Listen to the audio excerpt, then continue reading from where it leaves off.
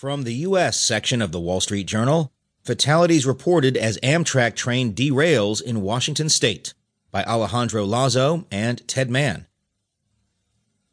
An Amtrak passenger train making the first run along a new track derailed Monday morning onto an interstate highway in Washington state. A U.S. official said at least 6 people had died and that the figure was expected to rise, the Associated Press reported. Authorities said 77 people had been sent to local hospitals.